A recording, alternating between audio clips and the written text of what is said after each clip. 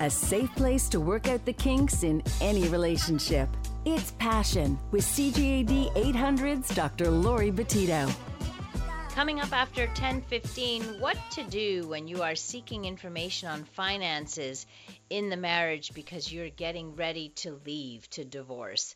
Linda Hammerschmidt will be with us as of 10:15 to answer all of your family law questions, so get those questions in early. But first, time to check out our inbox. Your texts are always welcome. Connect with Passion at 514-800. your emails are always welcome as well, Laurie@drlaurie.com. This one first. Hey, Dr. Laurie, what are your thoughts about being friends with exes when you're in a relationship, especially if the friendship was established and pre-existed the current relationship? I'm a gay woman in a relationship and have a hard time with how much my girlfriend seems to love her ex's baby and her general closeness with their family. P.S. I'm not really included in the mix. I think that might be the bigger problem, is that for an ex to be part of the relationship, that person shouldn't be apart. Like, if, in other words, you should be included. It's about letting the partner, your current partner, feel secure and safe in the relationship. I think that is it should be the primary concern. If there was a lot of jealousy and what have you, then I would say I would want to look at that, because that would be based on insecurity, and your partner would get upset because it's based on insecurity rather than trust, that it's all well and done with, and then you're moving forward. This is very common, especially I notice in lesbian communities, where it's a much more tight-knit community and everybody knows everybody, and it seems that everybody's had a relationship with this one or that one within their inner circle, so you're likely to have a much bigger a network of exes, let's say, or people who have been with other people. So much more common. I think it would be important for you to express to your partner that you want to be included. Like, you have no problem with her being close to the ex. You trust her. You know that that's over. It's just a friendship. It's caring. However, you would like to be more included, so that ex can become, and her family can become, part of your friendship network together as a couple. So that, I think, is perfectly fair to ask. Absolutely. Yesterday we talked about, there was a texter who wrote in about bisexuality and wondering if bisexuals are just not gay people who haven't yet come out. And this texter wrote in saying, all the straight and especially gays who bash bisexuals is backwards thinking and not helping the cause. Furthermore, they are just salty, I don't know what that means, but because bisexuals are more accommodating and have more possibility for selection and often have more fun. So maybe there's a kind of resentment there. It's hard to know where this bias comes from, but it does exist. If you do speak to bisexuals, they will tell you that they feel misunderstood by the straight community and often pushed aside by the gay community. So that does exist. Hi, doctor. I see cars with stickers on the back with a mom, 2 kids, and a pet. I see these often. Is the woman advertising that she's single? I don't think that that's what she's doing consciously. Those stickers that you see, especially on the back of vans, are stickers that symbolize the family. So maybe you see a mom and her 2 kids, and there's no dad, but I don't know. Is it possible that there's no sticker for the dad? Is it possible? It's possible she's a single mom with kids. Could she have a boyfriend? This is not a form of advertising that you're single. I really don't think that's how people would go about it. Is it true that if your penis is uncircumcised, the pleasure lasts longer? So someone wants to know if you last longer circumcised. I've answered this question in many different forms over the years. Well, I've looked at the research on circumcised versus uncircumcised. They've done research on men who have been circumcised later in life, so and measured their sexual satisfaction. And by and large, the studies do not support the belief that an uncircumcised penis either lasts longer or that a circumcised penis is more sensitive. Overall, when you look at large scale studies, that doesn't mean that you have particular people who might say that for them that's not the case. It's very possible. But from the science point of view, there's no significant difference in sexual satisfaction or in prolonged ejaculation or anything of that nature. At least that's what the research shows. This is an interesting question. When having a threesome with no protection, the man has sex with the first girl, then the both girls together. Can both girls get pregnant? That's a really good question. So, interestingly enough, of course, yes, if there's ejaculation in both girls. So, if the one man with the two women, if he ejaculates in each of the women, if they're both at the same time in their ovulation cycle or menstrual cycle, of course, it's possible that both get pregnant. I've also heard of the reverse. I don't know if this was like a situation where a woman with two different guys ejaculated. She ended up having twins. One guy was black, one guy was white, one black kid, one white kid. I don't know if this is a made up story, but I did hear it. I remember that and thinking, whoa, could this actually happen? The reality would be that she'd probably have a single pregnancy and wouldn't know who the sperm donor was or who the father was at that point if she had intercourse with two men who both ejaculated inside. A question that reminds me of how important sex education of youth is. Can you get pregnant from oral sex? The answer is no. So pregnancy will occur when semen gets into the vagina. It needs to swim up to the fallopian tubes. It needs to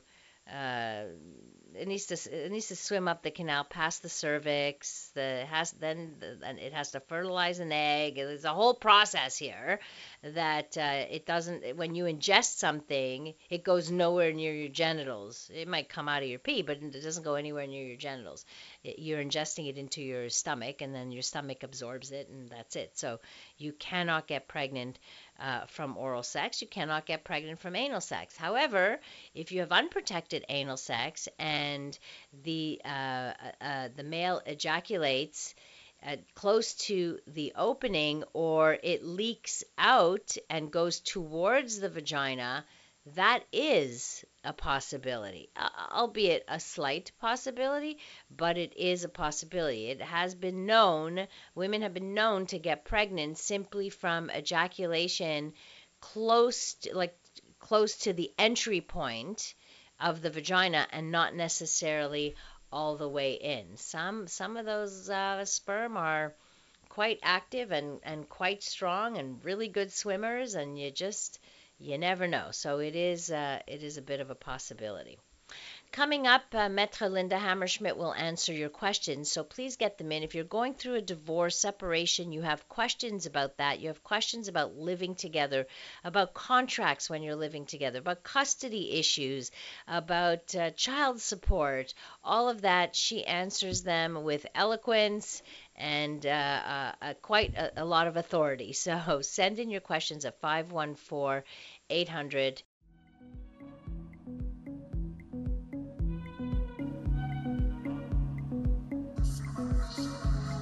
From the pleasure and the politics to the hang-ups and the heartbreak. You're listening to Passion, CJAD 800.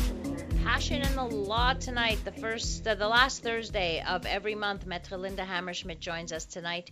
She's joining us by phone. She is a family law attorney and here to answer all your questions. How are you doing, Linda? Fine, thank you, Laurie. And you? I'm good. Are you enjoying the lovely weather? Well, it was cooler this morning. That was nice, but then it got hot again. So Don't complain. I am lucky enough to have air conditioning. That's true. And at least when you walk your dogs in the morning, it's cool, so you're all good. That's right. Right. So if you have questions for Maître Linda Hammerschmidt, 514-800 to text in. You're also free to call us at 514-790-0800.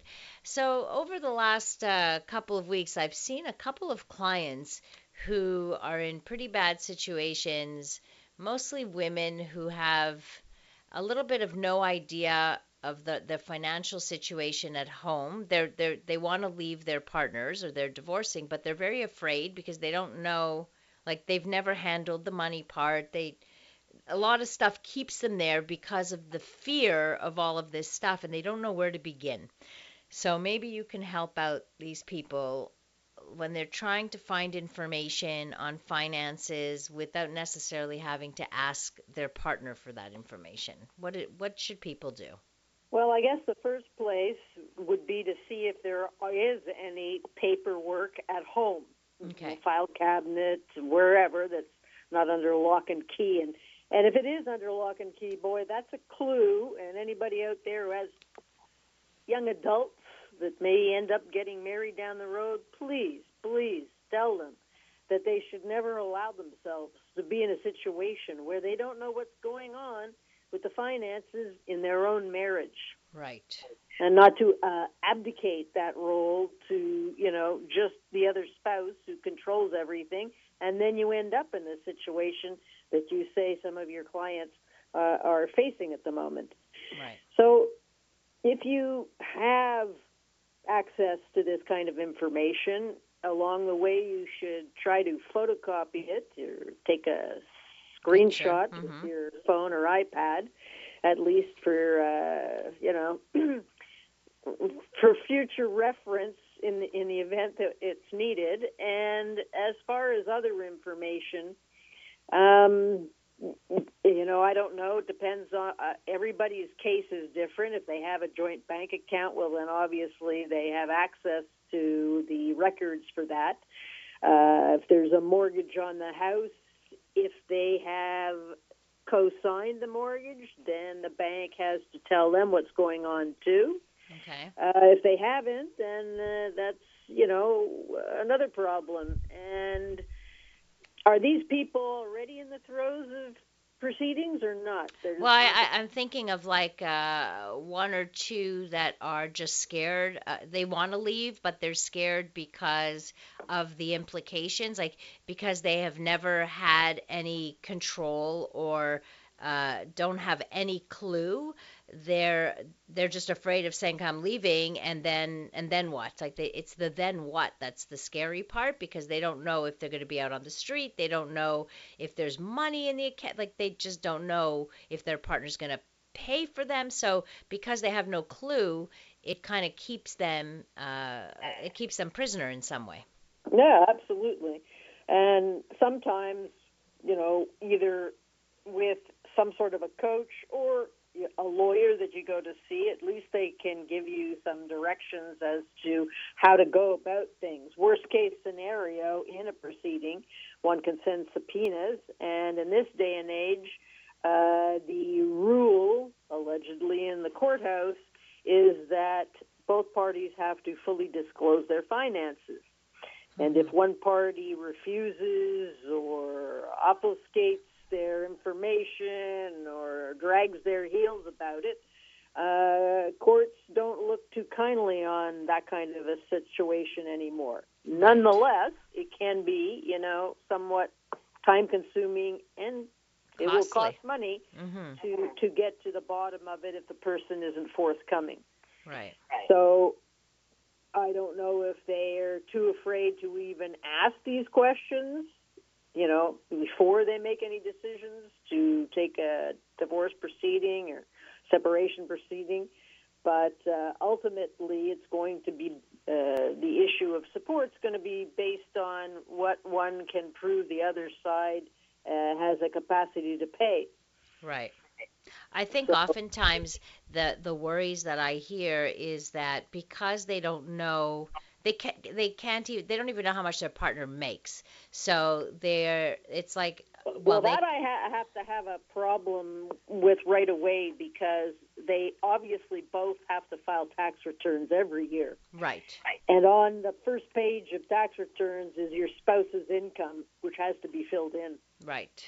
Now, if it's a self-employed person, it's possible that number is not the real number right. that's paying for everything.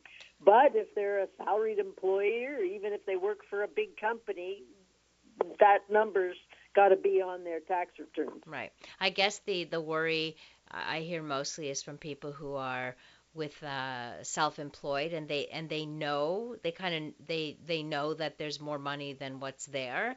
So how do you prove that? Well, another good way to do it, sort of in a roundabout manner, is you keep track of what you know is being spent for mortgage payments, insurance, taxes, the groceries, the clothing, the vacations.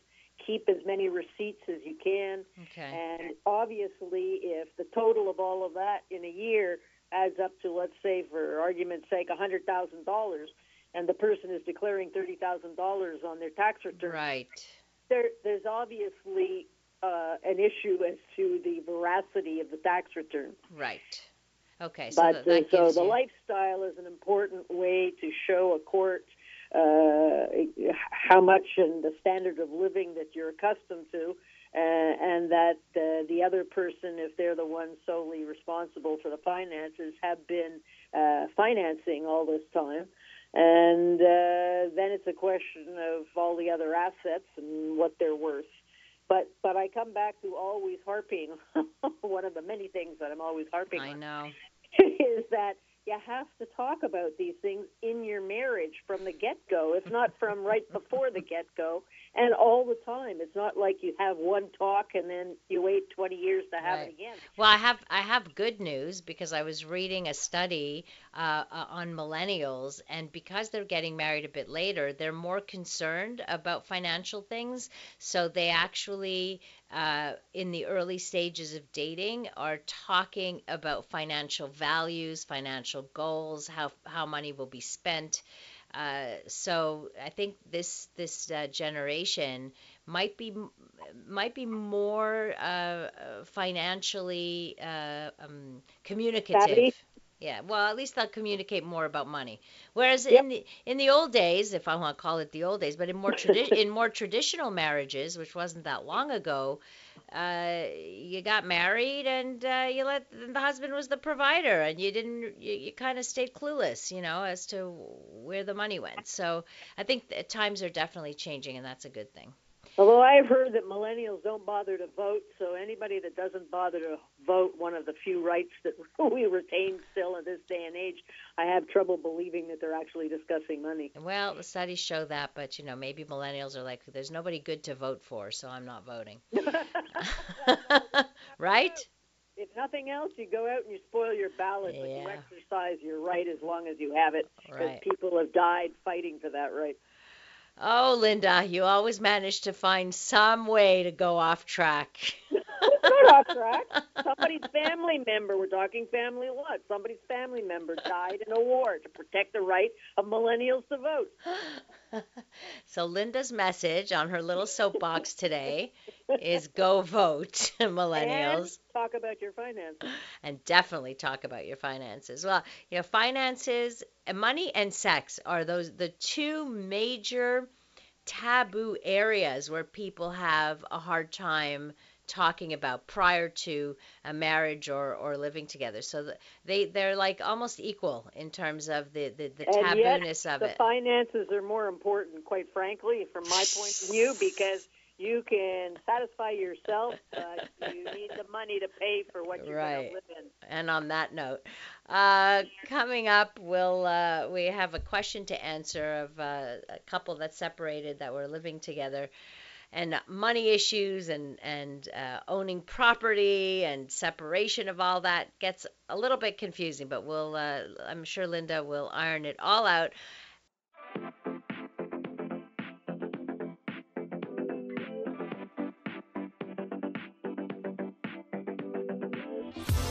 Passion with Dr. Laurie Betito on CJAD 800. Maître Linda Hammerschmidt is with us tonight. She answers all of your legal questions about divorce and living together and custody and all that jazz. Linda, here's a question for you. My ex-fiance and I have separated 4 years ago. We own and rent a revenue single dwelling, and both agreed I leave the family home. Thus, they pay for the familial home, and I move to an apartment. She believes she owns more percentage-wise of that property, as we both still own them. Is it true? I'm not sure if that's clear. Okay, I'm sorry, but there was too many properties involved there and then moved out into an apartment. So Right. So I want to know who lives in the apartment. Like, it sounds to me like they own a single dwelling and they rent it out. And so they've always owned this place. That's not where they were living as a couple. No, I guess not. Just a revenue property. Right. But they were living in what for before somebody moved to an apartment? Well, that's what I really don't know. It says they pay for the familial home, so maybe they rented the home. I don't know. We need more information for whoever texted or in the here. other person who didn't move into an apartment is living in the family home. Right. But without numbers, it's very difficult to answer is there a percentage more that, and in what, the family home or the revenue property, and what was did they have a marriage contract? Are they partnership of bequest? Well, they weren't married. They were just... they're not married. No, okay. They were engaged. Then he says, would I have to give her more money if she takes the familial home, which has more equity and value? So it sounds like there's a family home that she lives in, and there's a rental property that they own and they rent out. And she lives in the family home. He moved to an apartment, and he wants to know, they both still own both of those homes. Would I have to give her more money if she takes the family home, which has more equity and value? So I think that the family home... First of all, you have to, assuming that they're both 50-50 on both properties. Right. So there's a total value of both properties, let's say $500,000, and I'm making numbers up here, right? Right. So $500,000, I don't know if there are mortgages involved on any of this. So minus the mortgages. Well, let's say, for ease of calculations, that the net's $500,000. So Okay. both of them theoretically would be each entitled to $250,000. Right. Now, let's say the family residence is $300,000, which would mean that if Madame keeps it, she would owe Monsieur $50,000 because it's worth more. Right.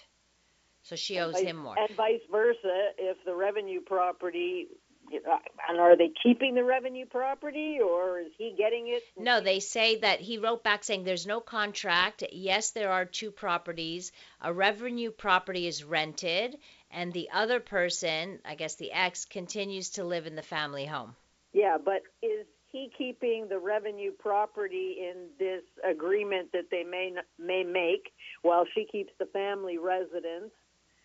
I think that's essentially what she believes, because she believes she owns more of the family home, but they both own it. Well, I don't know how she could own more of the family Right. home.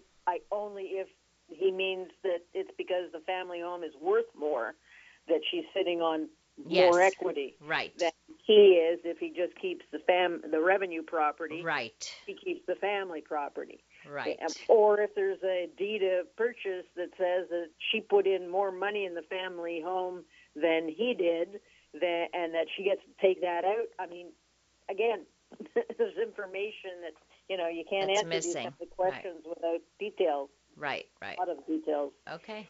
Makes But sense. but theoretically, all being equal, you take the both values and you adjust accordingly as to who's keeping what and how much each ends up in the pocket of one. The other thing that might need to be taken into consideration is there's going to be a capital gain on the revenue property down the line should it be sold, presumably, Right. and not for a family residence if that's where he and she were living before, and if she keeps it and it's her residence, she won't be paying any tax when she sells it down the road. Mm-hmm. So it's worth more, even more than just the value of it. Right. So he wrote back saying she's claiming that because they have paid the mortgage and I didn't, they own more. So she, over the last 4 years, been paying the mortgage on the family home, and he has not. And so he's keeping the revenue dwelling, and she's keeping the family home. I don't know if that changes anything for what you said. Well, I'm not sure either, because just because she paid more, did she earn more? I mean, was she the bigger breadwinner? Does it matter? They weren't married. Paid all of the mortgage on the revenue property, and they were using the revenue both to support the revenue property and the extra income, if it was making any, was used for their lifestyle. So who should they speak to figure this out? A lawyer. Oh, okay. All right. Or a financial advisor. Ah, okay. Very good. Or a mediator. There's lots of people one can talk to. Okay. Very good. Question for you. Does the wife and or child inherit the debt of a deceased spouse, parent? Well, anybody that dies, there's an inventory of their assets and debts. And if there's a will who determines who's inheriting, before one accepts the inheritance, one is entitled to have that inventory broken down so you can see if you're actually accepting a negative value or a plus value after the debts are taken care of by the estate. So if you don't accept the estate, like if you say, I don't want anything to do with this. Yeah, if the estate ends up being a negative value, you don't have to accept it just as somebody wanted to give it to you. So you don't have to pay off a dead spouse's debts. Well, that's if it's the child, because presumably the child didn't help incur the debt. What if it's the wife then? Yeah, well, a spouse may be something different because it depends if they're married, if there was a joint line of credit, that kind of a debt, whatever, and they both signed on it. Just because the other person died doesn't mean the other person gets out of it, because the bank will come after you. They don't care who's dead and who isn't. As long as there's somebody still breathing, they're coming. So the child doesn't have to pay, but the spouse might. Yeah. Is the bottom line. All right. 514-800 if you have any questions for Maître Linda Hammerschmidt. She specializes in family law, so any questions about divorce and custody and things like that, she is absolutely willing to and open to answering those questions. Interesting question. I think we've had this one before, but when can I videotape or record my spouse? There's all these things now that are these spy cameras that are so tiny that you can put anywhere and record all kinds of stuff. Can that be used anywhere? Okay, well, first of all, let's go with telephone conversations, for example. Mm-hmm. Anybody's entitled to tape another person in a conversation that only has two people in it, the person that called and the person that was called, Okay, right. So if you can record it if it's your own voice, if it's your conversation with that person. Yeah. So okay. Let's say then that people are separating or separated or divorced already and there are children involved. And one parent phones the house where the children are living and says, I want to speak to little Johnny. And little Johnny's on the phone and the mother's still on the phone. Then it's a three-way conversation. That you can't tape. Okay.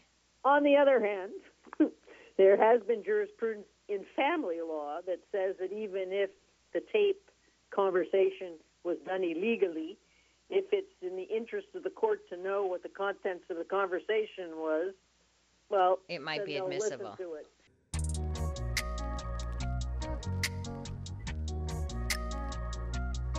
This is Passion on CJAD 800. Still have a couple of minutes left here with Maître Linda Hammerschmidt, who answers your legal questions about divorce, your family law questions. So we were talking about recordings. How often are they acceptable in court? Like video recordings, for example. Now we all have our cell phones. It's easy to record stuff. But, sometimes you miss the context of what you're recording. So, yeah. One of the rules and guidelines for the admissibility of, for example, the telephone call that we were talking about before, is that it has to be from start to finish. You can't start speaking halfway through the conversation because, as you just said, you could miss the context of what led up to whatever comes next. And you have to be able to recognize the parties that are speaking. So if it's distorted or it's badly recorded or whatever, and it's not clear that while you say it's Fred that's speaking, maybe it was really John, Mm-hmm. So that has to be done, and it can't have a third party involved because otherwise that's an interception and it's a criminal infraction. Now, another thing to bear in mind is while it's good sometimes to do these recordings as far as video is, not everybody is going to come in with a TV camera or in a courtroom so that the judge can see whatever this is. Right. And it might bother a judge, especially if, for example, when you're doing the videotaping, why would you be videotaping just your spouse? Unless it's because they're verbally abusive or failing you. Mm-hmm. But if in this video the children appear, that could really set a judge off in the wrong way. That you are videotaping your children, and the child or children are obviously seeing the parent videotaping, and this could cause them undue stress, and it could end up backfiring on you. Okay, that's a very good point to keep in mind. Wow. Who gets the child care tax exemptions? You mean like the I guess the government money. You mean the payments that you receive for yes. like universal child support and all I guess that so. Uh-huh. Usually it's the custodial parent. If it's joint custody, I believe it can be split, and if the custody changes, it will revert to the other parent upon application by that parent to the government agency involved. So if a couple has, let's say, a 60-40 split in terms of custody, where the kids live with one parent 60% of the time, is the tax credit done accordingly?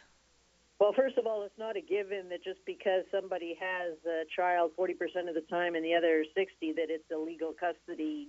It's also joint.